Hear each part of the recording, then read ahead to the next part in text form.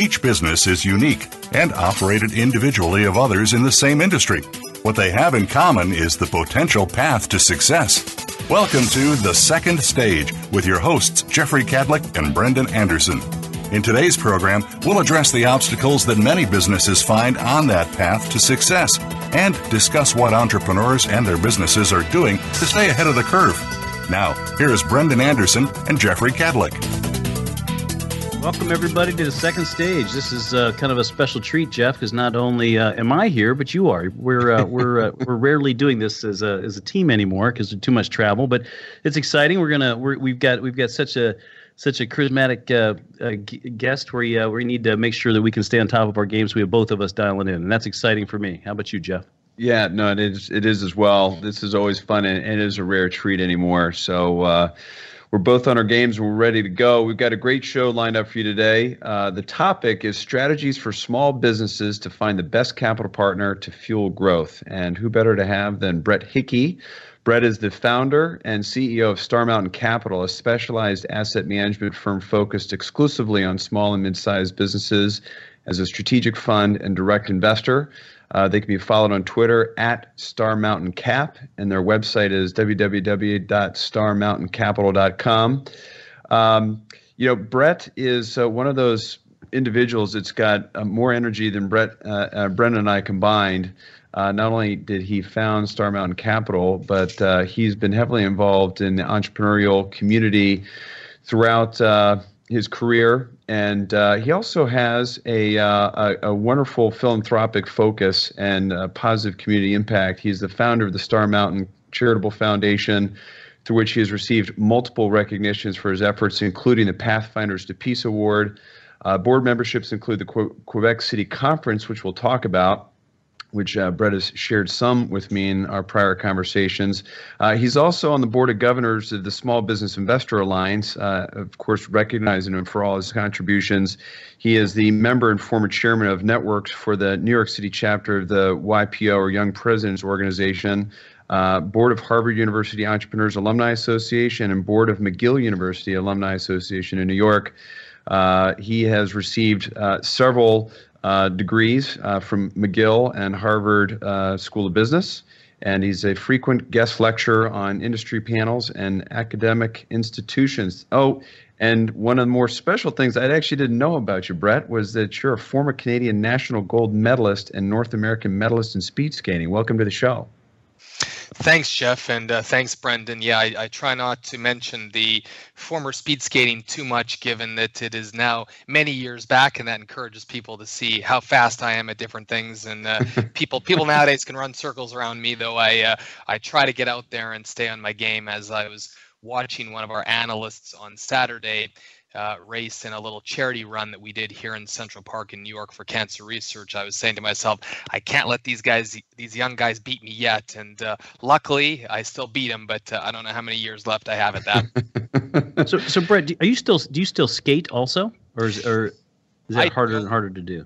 Yeah, I don't, Brendan. I wish I could. Similar to you both, with all the travel that we do, I tend to now focus on sporting events that are travel enabled, I'll call them, and so that has me generally doing a number of half marathons and Olympic distance triathlons as my sports of choice, or I guess I should say sports that I'm remained being able to do with my travel schedule, but it works out quite well in all seriousness. Well, that's great. That's great. You step back, Brett, obviously, very accomplished, and you have started a firm, kind of, and I say heavily focused on kind of some of the smaller growing businesses. Maybe kind of walk us through how you found the market and decided to kind of focus on it. Sure. By way of brief background, I actually, it was sort of funny. I was doing an interview yesterday for a piece that'll be published for the next few months, and they reminded me that the first business I actually started, which was a clothing distribution company, I started when I was 16 years old. So I guess I've always had a bit of an entrepreneurial itch. In 2002, I moved to New York City to work in investment banking for Solomon Smith Barney back at the time, which has now become Citigroup Global Markets. And I covered financial institutions as our clients. So we help them come up with investment strategies and structures. We help them go public, raise capital, acquire other businesses and stuff of that nature. And in 2004, I decided that we wanted to launch our own small business investing company, with the idea that we found that the best returns were generally available from the less efficient markets, and that it could be also a lot more fun to work with businesses where we could add more material and meaningful value to them. So I guess it was being fortunate to have access to a lot of data, a lot of information from working with very large financial institutions, which included BlackRock and Blackstone and folks of that nature. And we found the last frontier of inefficiency in what people refer to as the lower middle market or small and medium-sized businesses. That was the beginning of why we got to this end of the market and how. But It's you know, funny- Brett. Go So ahead, go Joe. ahead, Brandon. I was just saying, but you are an accomplished entrepreneur before you started Star Mountain. So I think, like Brendan and I, you have this eternal faith in the entrepreneur, and that, you know, if you back the right people, these are really great opportunities out there. Yeah, that's right. I always like to say, Jeff, that I take an entrepreneurial approach to the finance industry, which is different than a lot of people in the finance industry who more often spend 15 to 20 years of their first half of their career as a lawyer, as an investment banker, or maybe working for a very large investment firm. And I think that while there's pros and cons to each path in life, that path in life has you become a lot more set in your ways, whereas I've taken an approach of looking at the market opportunities and saying, where are the opportunities and what would be the most logical way to pursue them and to help businesses, no different than what any entrepreneur or business owner would do when they're looking to build and grow their companies. And I think that's why we often resonate very well with business owners, and why we have a quite a differentiated approach to how we invest in the market and how we build and run our own business, much more like an entrepreneur would. You use the word fun when you described it, and I've oftentimes, like, you kind of catch up. Somebody catches me and says, tell me what you do, and I'm like, and it's like we really work in the fun side of the market where you can make an impact, you can really change what's happening in these little businesses, and that's a good word. We use it a lot. Maybe talk a little bit about kind of what it is in the small market that makes it fun. Yeah, it's a good question, Brendan. I always like to say to friends of mine that we've all studied the utility curve of money, and that money at the end of the day is not what brings happiness. And so if money is what you're chasing, you will probably be disappointed in your life. And instead, I think you should pursue and chase your passions and things that you're excited about and where you think that you can make a difference in the world. And I think that's really how we look at our business and investing in these smaller companies, where we feel quite purposeful in our careers. Star Mountain Capital, for example, has trademarked investing in the growth engine of America, and we really feel that's what it is, and it's very fulfilling for us when we help business owners achieve their objectives, grow their companies, and really make a meaningful difference in society and in their local communities.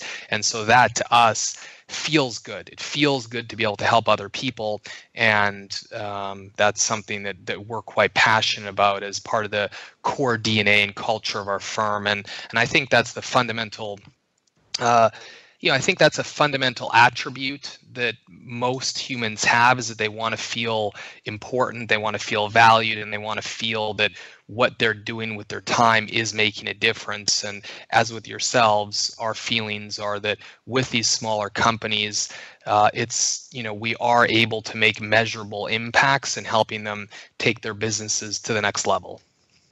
One of the things that kind of I started out as you know, kind of I bought a manufacturing business and was running it, or out of after I finished my banking life, and one of the things I never, as a younger person, never thought about is kind of where I wanted to take the business, what my personal long-term goals were. Maybe talk about, kind of in that planning process, understanding what's important to you as a business owner or as a person. Yeah, it's a great question, and I think Brendan and Jeff, what you guys are doing here is really a fantastic service to all business owners across the country, and presumably with different folks across the world. And it's important that we all share our experiences instead of having to learn on our own sweat and tears, or you may even say blood, sweat, and tears. That a lot of the things that we've all gone through are things that other people have gone through as well. And so getting across that education is pretty important. As part of that, we have a few, key pieces of advice for business owners. I think as one suggestion, we'd have, 3 key initial things. The first thing is for business owners to really think about where they want to go and what they want to achieve, both personally and professionally. And until you can do that, you can't think about the second point, which is who would be the best type of partner to help you achieve your personal and professional goals. And I say personal in that you may want to transition your business to your family. You may want to sell your business. Those are the things I refer to as personal, because that will matter in who you're looking to bring in as a financial partner. And then that phase 2 is assessing the landscape of your financial partners, which includes assessing the type of capital that would best fit your personal and professional goals. And then the third phase, once you have done your planning of thoughtfulness, we then think is to start your reach out process, which of course has many phases to it. But we find that people often run to phase 3 because they're anxious to get going and quickly get the money, where they don't think enough about their planning and their own personal and professional objectives so that they can then really find the right business. When you think about, and I notice you're a member of YPO, and I've been an EO for a long time, and in a weird way, when you're younger or you first have a business, you just assume you want to grow, you assume you want to kind of become this massive company, and then something happens or whatever. What is it what is it you see the best resource for these entrepreneurs to figure out what they want to do with their business? Yeah, that's a very good question. I actually, as well, Brendan, did start in the Entrepreneurs Organization as well, and was on the board here in the New York City chapter. Oh, that's right. And I think I joined, it might have been back in 2005, I want to say, which is 11 years back now. It's amazing how time flies. In 2008, I joined the Young Presidents Organization as well. And for 2 years, I actually stayed in both. And as you would know, they're relatively similar. And what I found is that they each gave me something different. The Entrepreneurs Organization, as is implied with the name entrepreneur, were more business owners and on average smaller companies. And I found them really smart and tactful at stretching a dollar, at saying, how do I take my limited resources, but those limited resources being very important to me, and how do I really maximize the value with them? What I found the Young Presidents Organization better at is maybe a slightly larger business and the different needs that the businesses have there, which is, how do I professionalize my business to the next level? How do I think about building my board of directors and other things of that nature? And they're probably not as good about stretching a small budget or leveraging it, but might be better with certain higher level, more strategic things. So I think those organizations are both fantastic and probably leading organizations. Vistage is another organization that is another similar business model and a for-profit ran capacity, I believe, whereas the Young Presidents Organization and the Entrepreneurs Organization are nonprofit organizations. And then I would say academically, there are a lot of great universities and institutions in the U.S., including, down in your home state, the Fisher School of Business is a fantastic organization that has a lot of great learning programs. And Harvard Business School is one that I chose to go to with an executive program that they run for business owners only. And Harvard Business School has a lot of different programs for different type of business owners and people at different stages of business that I think are really fabulous and offer a lot of great ways to learn. No, that's great, and we just find, one of the things, and I think we've mentioned this on many shows, that we look for in entrepreneurs is, are they reading the books? Are they going? Are they trying to reach out and learn from other people's experience? And all we can say over and over and over again is, you got to do it, and it's people have done all these things before, and it really does separate people, the entrepreneurs, from people that are just thinking about doing it to actually doing it. Hey Jeff, maybe we jump to a break, and when we come back, we kind of walk through Brett's second stage, which is how to find the best partner and what those partners look like, and the types of capital and that sort of thing. If that makes sense, Jeff. That sounds good to me. You are with the second stage, and our guest, Brett Hickey, founder and CEO of Star Mountain Capital. Can be followed on Twitter at Star Mountain Capital, on a website, www.starmountaincapital.com. And we were talking about strategies for small businesses to find the best capital partner to fuel growth. Thanks for tuning in to the second stage. Find out what's happening on the Voice America Talk Radio Network by keeping up with us on Twitter. You can find us at Voice America TRN. This is Davis Love III, Ryder Cup captain and Team McGladrey member. McGladrey is about building relationships. That's the kind of team I want to be a part of. A team that builds deep understanding of each client's vision and unique way of doing business. The same attributes I look for in the partners I choose. It's this understanding that enables you and me to make confident decisions. When you trust the advice you're getting, you know your next move is the right move. This is the power of being understood. This is McGladrey. Assurance Tax Consulting.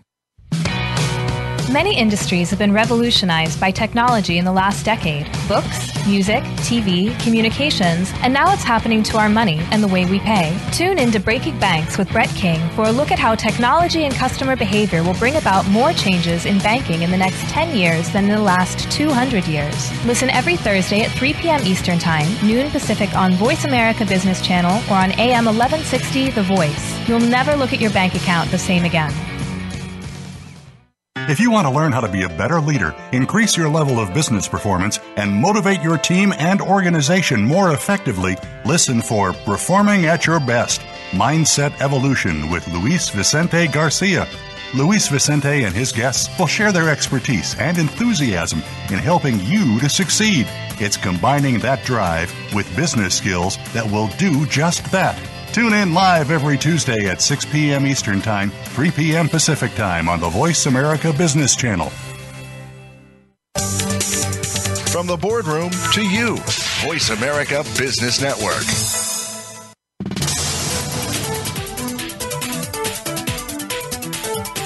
You are tuned in to The Second Stage.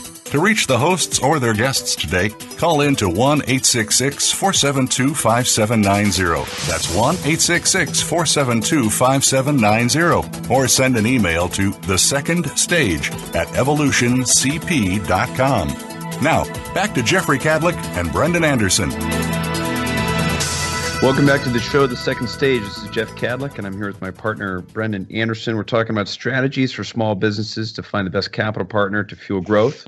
Our guest this afternoon is Brett Hickey, founder and CEO of Star Mountain Capital, a specialized asset management firm focused exclusively on small and mid-sized businesses as a strategic fund and direct investor. You can find Brett on Twitter at Brett Hickey SMC, and you can find Star Mountain Capital also on Twitter at starmountaincapital.com. Want to thank our sponsor, RSM, formerly McGladrey, the leading provider of assurance, tax, and consulting services focused on small and mid-sized businesses nationwide, with more than 6,700 people in 75 U.S. cities. I want to remind everyone that each week we want to provide actionable advice and have you continue the dialogue through comments and questions on our blog at evolutioncp.com. When we left the last segment, we were talking about the benefits and attributes of lifelong learners Brett. And during the break, you made some really, really important observations I'd like you to share with our audience. Sure, I'd be happy to.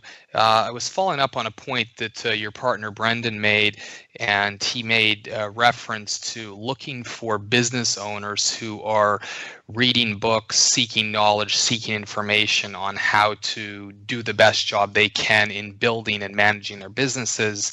And we would agree to that. And the thing that we look for is, how do people systematically approach things, and how have you learned to systematically approach things? And we believe that learning an appropriate methodology of analyzing, developing strategy, and then executing is much more important than any one factual event, which could have luck associated with it, whether it's good or bad luck. And so we look for people that really have processes in place for how they think about things, how they execute things, and that's an important determinant we have found in the most successful business owners. Yeah, I think that's a great point, and evolution certainly has found that as well. And so for those individuals that are out seeking advice, it's something that we should talk about probably is also advisory boards. I mean, when does somebody need to think about that, and how should they use their advisory board for guidance? Yeah, that's a good question, Jeff, and people ask us a lot. We have quite a large advisory board at Star Mountain Capital, and it's actually, well, optically it looks like one advisory board. I think on our website we have it segmented as two advisory boards. One is our senior advisors, and that includes folks like John Mack as the former chairman and CEO of Morgan Stanley, and folks that have ran very large, very complex, and very successful financial institutions and asset management firms. We then also have industry advisors, who are folks that are deeply knowledgeable in certain industries, but in fact, behind the curtain, so providing evolution and your listeners here some additional sort of confidential information, is I actually run our business with multiple advisory boards that are focused on different things. Some people are what I think of as experts in strategy, some in brand building, others in technology, others in various industries. And I think of them as concentric circles of knowledge that whenever I'm trying to make decisions, I want to surround myself and help surround my team with as smart and knowledgeable of people as possible to share experiences and ask questions to help us come to the best decisions, whether it's relating to an investment or a portfolio company, or relating to how we're building and running our core business ourselves. And so we are very large proponents of advisory boards. They do take time, thoughtfulness, and strategy into themselves. So they are an investment both of time and financial resources. But we believe if you manage them appropriately, they can be of tremendous value. No, hey, Brett, go ahead. Let me jump in there. So, Brett, let's say that you're a young entrepreneur or an old entrepreneur, but you run a small business, and obviously, you get to your size and you can attract some big names, and obviously, maybe kind of help out an entrepreneur that's understanding. God, I run a $5 million manufacturing business. How can I find advisors, and how can I find people to help me do this? Yeah, that's a very good question. It's not easy is the unfortunate simple answer, though Star Mountain is actually developing some products and solutions to that right now, because we have found that is something that is a systematic challenge. The reason is there's not a lot of money in it financially, as far as somebody to build a standalone business to help a little company to develop advisors. There are firms that help develop advisory boards for very large companies where you can make a lot of fees, both as the board member, as the service provider helping for that, and so that there's a lot more efficiency there. But for a small company, general suggestions I would have is three primary focuses. The first one is I would look at online networks, including LinkedIn. The second thing is I would look at local universities as well as local business hubs. There are often different commerce departments in most major cities across America.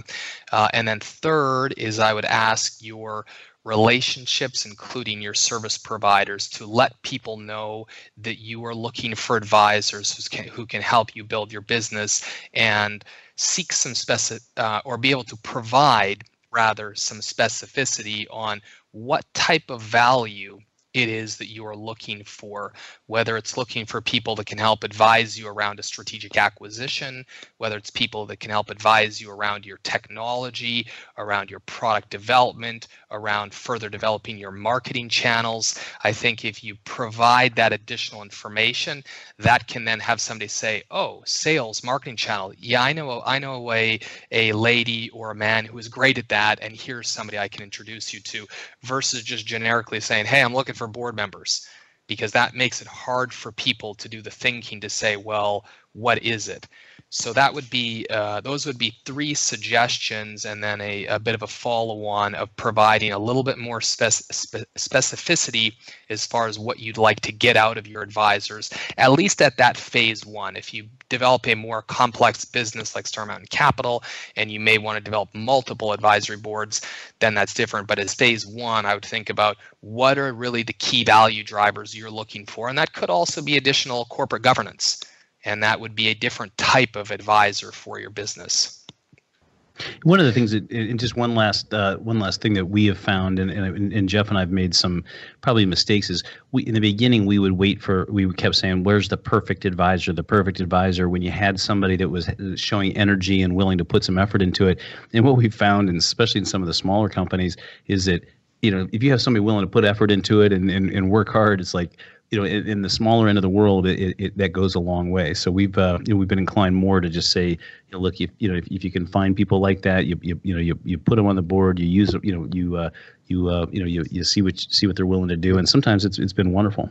But yeah, I think waiting for perfection is probably a long wait, and one that you may be maybe one of your final waiting moments on earth. I agree. If you find some high quality people with high integrity that are willing to be helpful, you need to develop your own system of managing a board, getting value out of them, setting schedules, and presenting information to them that they can help you analyze and make the best decisions for whatever it is. And so I think that getting started somewhere is very important. And I think that's great advice, Brendan. So, we've talked about some of the things to think about in terms of the types of partners, but one of those considerations has to be the kind of capital that you need for your business. So, Brett, what should a small business owner be thinking about in terms of the ideal capital structure, what they need to look for in terms of debt or equity or somewhere in between? Yeah, Jeff, I would classify the capital structure, generically speaking, for a smaller business as 4 types of capital that you should be thinking about.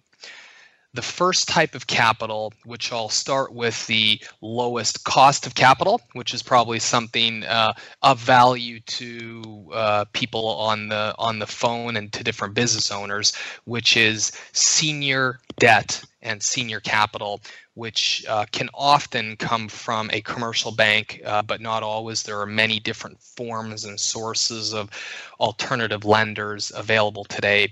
So the first type of capital and the lowest cost of capital would be your senior debt capital.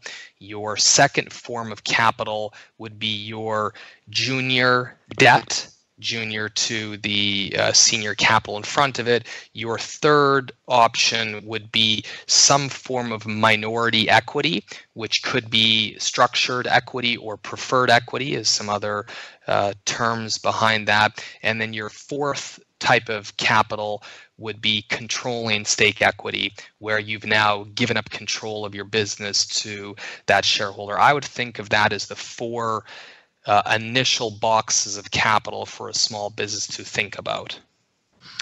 And so with respect to the debt, it's kind of you take on as much debt as you can comfortably cover with interest, or what rules of thumb should a small business owner use when thinking about taken on only so much debt before they have to really start thinking about that higher cost of capital?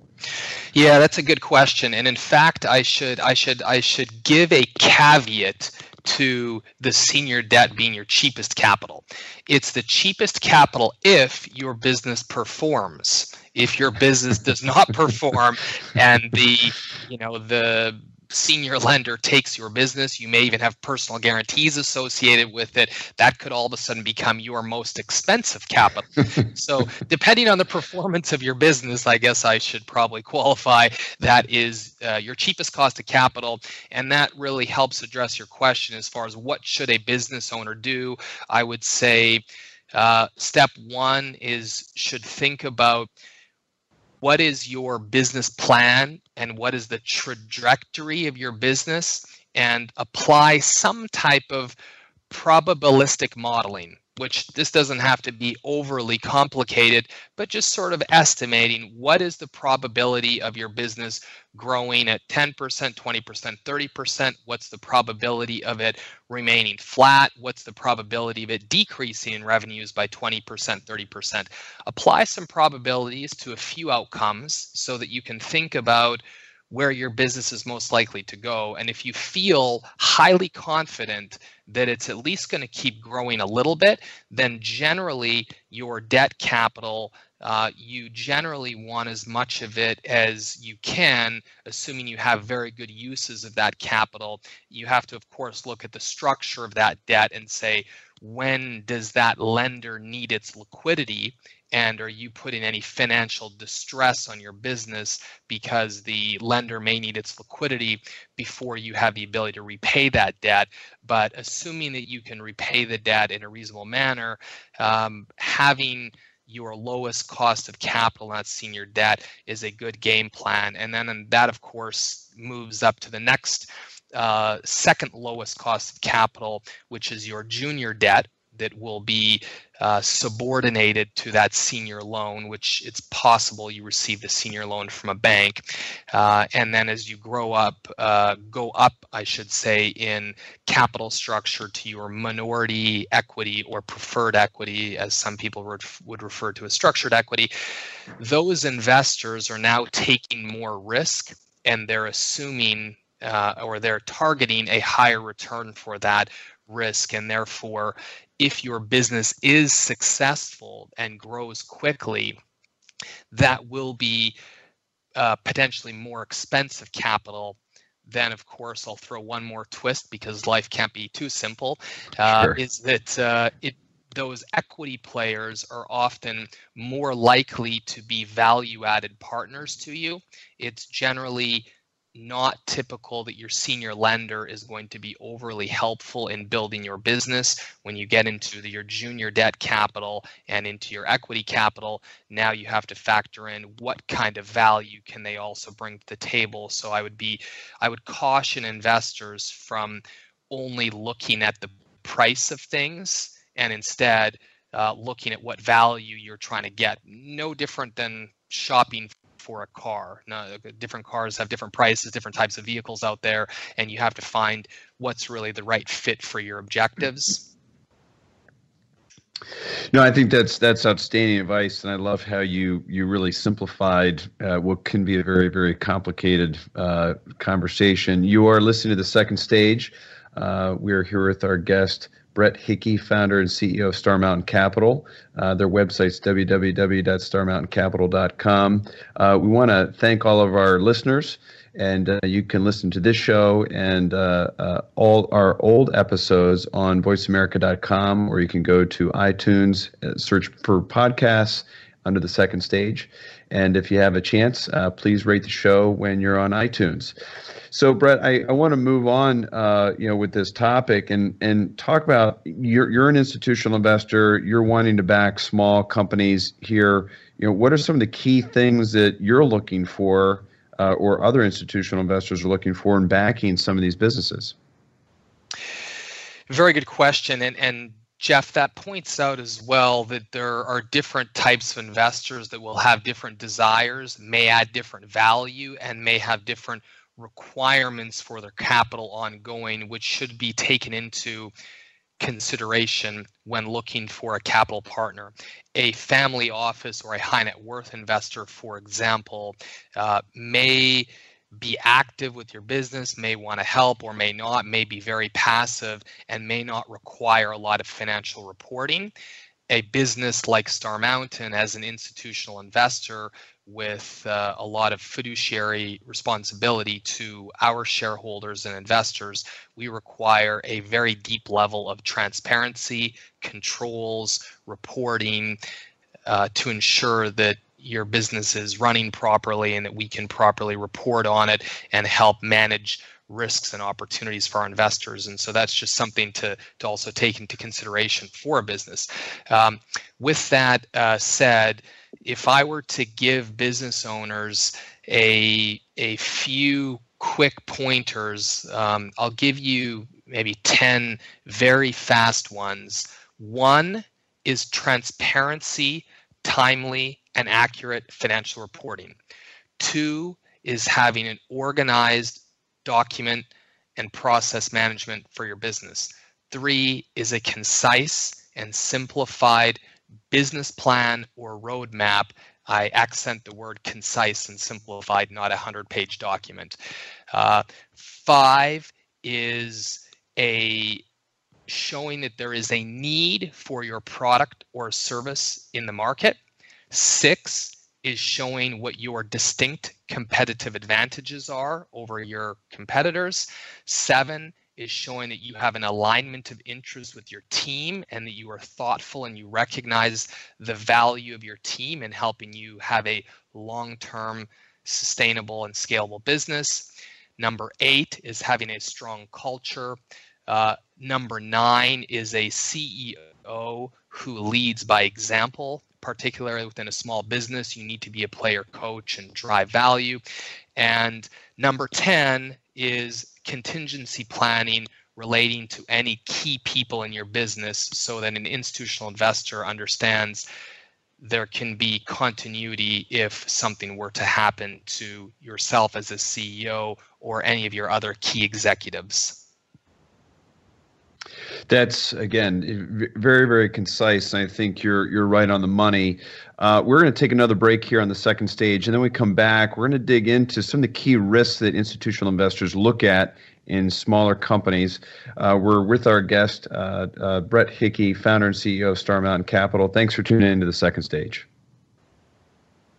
Think you've seen everything there is to see in online television? Let us surprise you. Visit voiceamerica.tv today for sports, health, business, and more on demand 24/7. This is Davis Love III, Ryder Cup captain and Team McGladrey member. McGladrey is about building relationships. That's the kind of team I want to be a part of. A team that builds deep understanding of each client's vision and unique way of doing business. The same attributes I look for in the partners I choose. It's this understanding that enables you and me to make confident decisions. When you trust the advice you're getting, you know your next move is the right move. This is the power of being understood. This is McGladrey. Assurance Tax Consulting. Become our friend on Facebook. Post your thoughts about our shows and network on our timeline. Visit facebook.com/Voice America.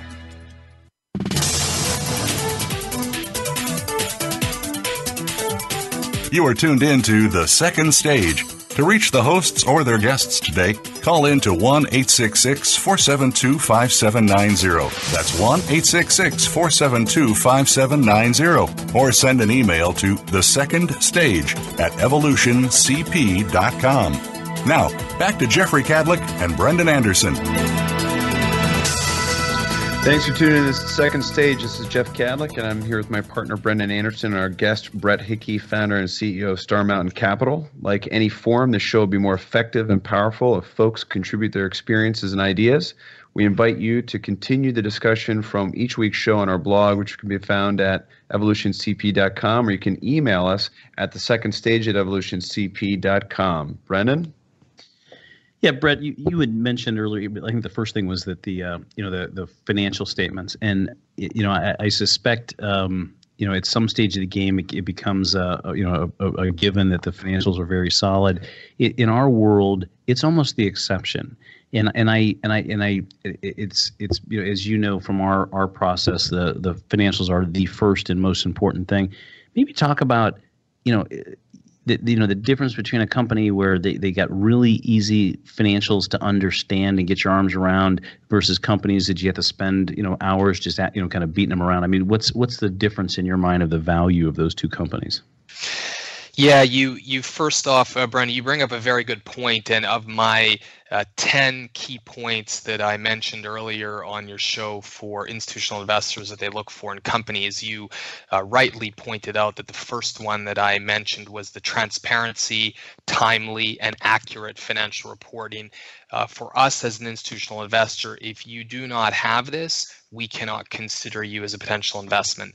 I think it's always important that business owners understand who they're doing business with, whether it be a client or an investment partner, that for an investment partner, understanding that we look at thousands of business opportunities a year, and we need to be able to quickly and concisely understand if this is an opportunity that we should consume additional resources and time to understand. And if it's very difficult for us to do that because the financial information is not clear and transparent, it becomes very unlikely that we are going to spend time on it.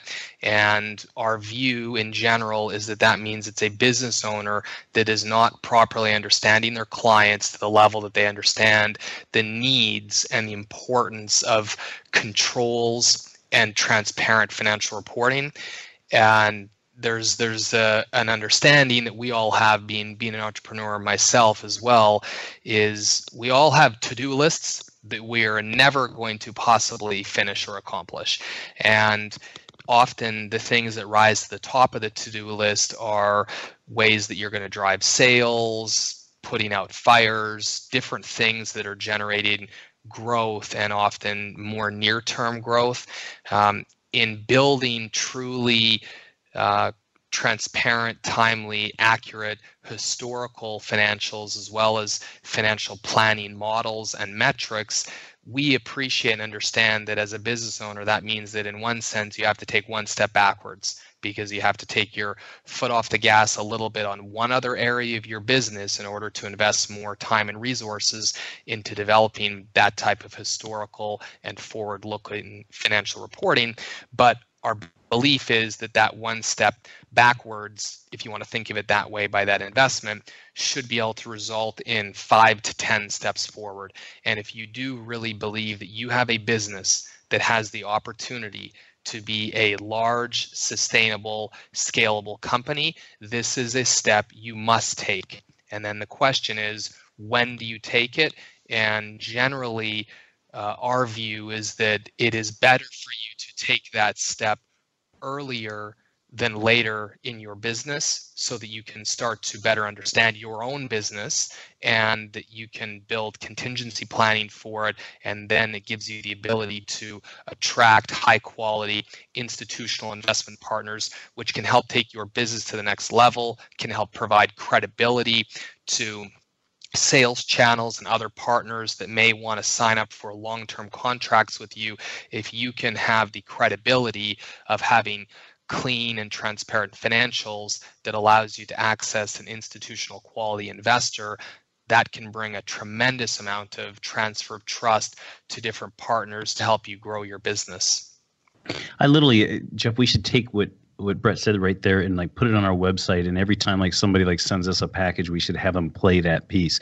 I mean, I literally just, it's amazing. We're in the real small end of the market, and there are so many neat little companies that we talk to, that when you say send me your financials, and they say, well, I gotta, I'm gonna have to explain them to you, and I'm like, well, I can tell you right now, if you have to explain your financials to me, it almost makes it impossible for me to consider you as an opportunity. And if you're out there with projects or recurring revenue, and you're using a cash basis statement, I can promise you, you're limiting your ability to get certain partners that Brett mentioned earlier.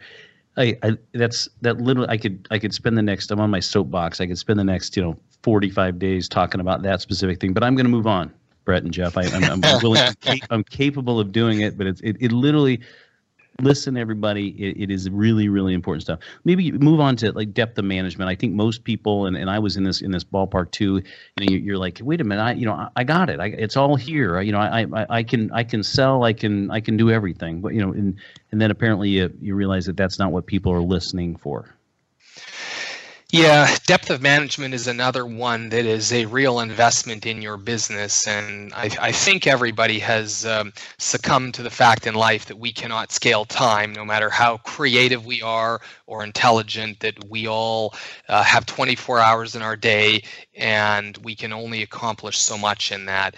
And as a result of that, if you really want to scale your business, you do have to build a high quality management team. And our view is that that's not only important for scaling your business, but it's also important for the sustainability of your company, which is important to the valuation of your company. And it's important, presumably, to the extent you have family or dependents, it's important to them as well.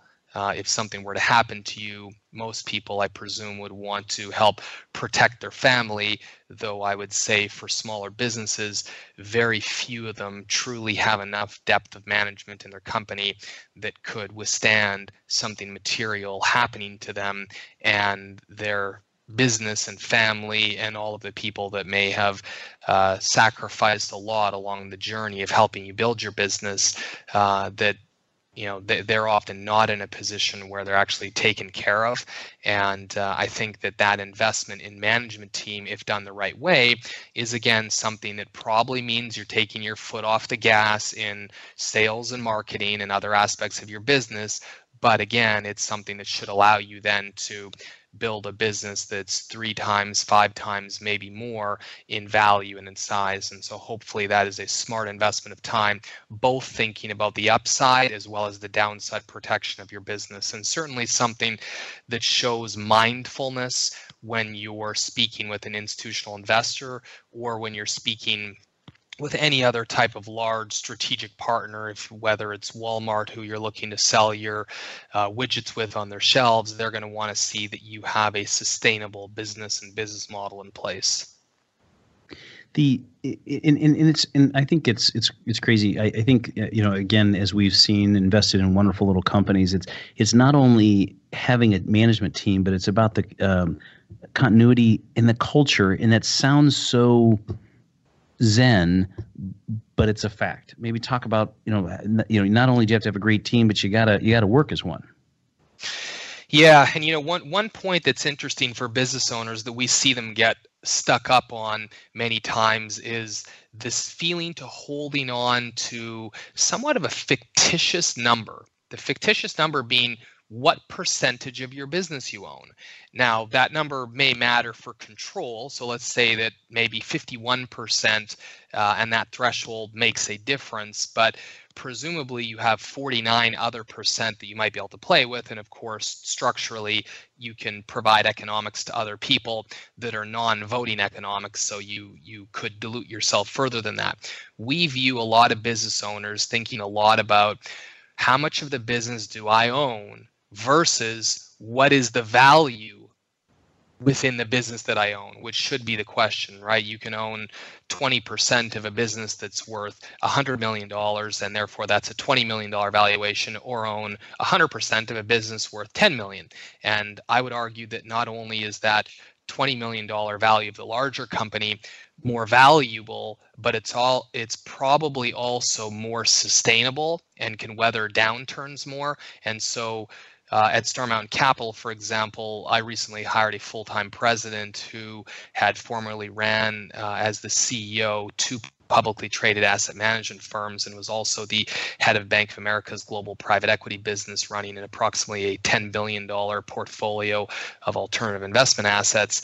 And I did that to build longer term sustainable value and depth in our business, which helps show to our investors what we're doing as well. So while I'm sitting here providing thoughts and sharing stories and suggestions for business owners, I would like to say that I am drinking my own Kool-Aid as well, because I think that's important in life. It's often easy to give advice to others, but I do fundamentally believe in this, and I do believe that the value that we have created in Star Mountain Capital, while I have diluted myself, I have built a much stronger management team that gives us a much stronger, more scalable, and more sustainable business.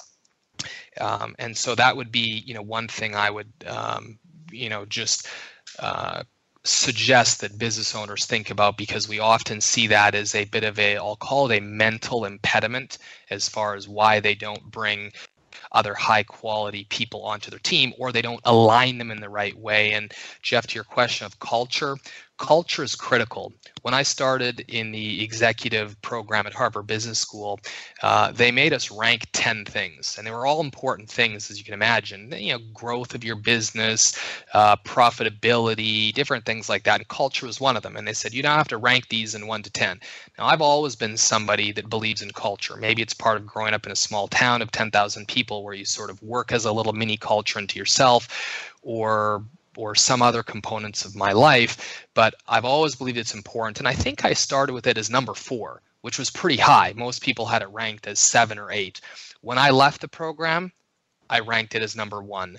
If you do not have a great culture, your probability of successfully scaling your business and having a sustainable business that can weather challenges, which you will have unless you're extraordinarily lucky, which I don't think is part of a business plan. You need a great culture of people that are going to be invigorated, work hard, help you attract the best people, motivate the best people, retain the best people, and that is what really allows you to create a differentiated and scaled business. And so culture to us, Brendan, is one of the single most important things, and it has to come from the top down. You have to show people that you care about them, that you're engaged in a community, and that your team understands that, so that they treat their team like that, and they treat customers and clients the same way. Yeah, I'd like to point out that we have lots of successful people on this show, like you, Brett, and every single one of them says the exact same thing. So I just want to point out to our listeners that another very successful business person and entrepreneur has said that culture is number 1. So I just want to point that out for our listeners. Well, and I think it's not easy to get there, right? I mean, it's one of those things where you have to show vulnerability. You have to be willing to, to show people that you need help to succeed, and you have to be willing to, you said let go and let people, kind of really get the right people, right seats, and let them do what you've hired them to do. And so it's Jeff. Unfortunately, we're running out of time, but I could talk about that subject forever, also. Yep. Yeah, and I think you guys both made awesome points there about culture, and we always talk about passion for possibilities at this late stage in our show. Brendan, you got about 30 seconds to blow my hair back. What do you got? I've seen you. It's already took care of it. No, look. Obviously, we've known Brett for 3-4 years now, and always continues to amaze that kind of what the progress they're making, and so it's a pleasure to have you on. And I think most importantly, being from are you from Montreal? Or did you just go to college in Montreal? I went to college in Montreal. I grew up in northern British Columbia. Okay. I was going to ask you whether you were a Toronto or Cleveland fan tonight, but I'm definitely know the answer to that. So, I'll plead the fifth. All right. Fair enough. All right. With that, we really appreciate you being on the show, Brett, and we appreciate all your support for those folks out there. Brett found Evolution as a diamond in the rough, and he's been a big, strong supporter of ours as we're trying to build our business. We're both focused on growing small businesses here in America. Anyway, with that, thank you for tuning in to the Second Stage. Brett, thank you for being on the show, and Brennan, always enjoy being on the show with you. Yeah, likewise. It was fun stuff. Thanks, Brett. My pleasure and an honor for us to be supporting and working with you guys and the team at Evolution Capital. You're some of the best investors we find in the small business segment, and I'm sure many of your business owners would attest to that you've helped grow. Thank you very much, Brett. Take care, everybody, in Second Stage Land, and looking forward to the next show next week. Yep.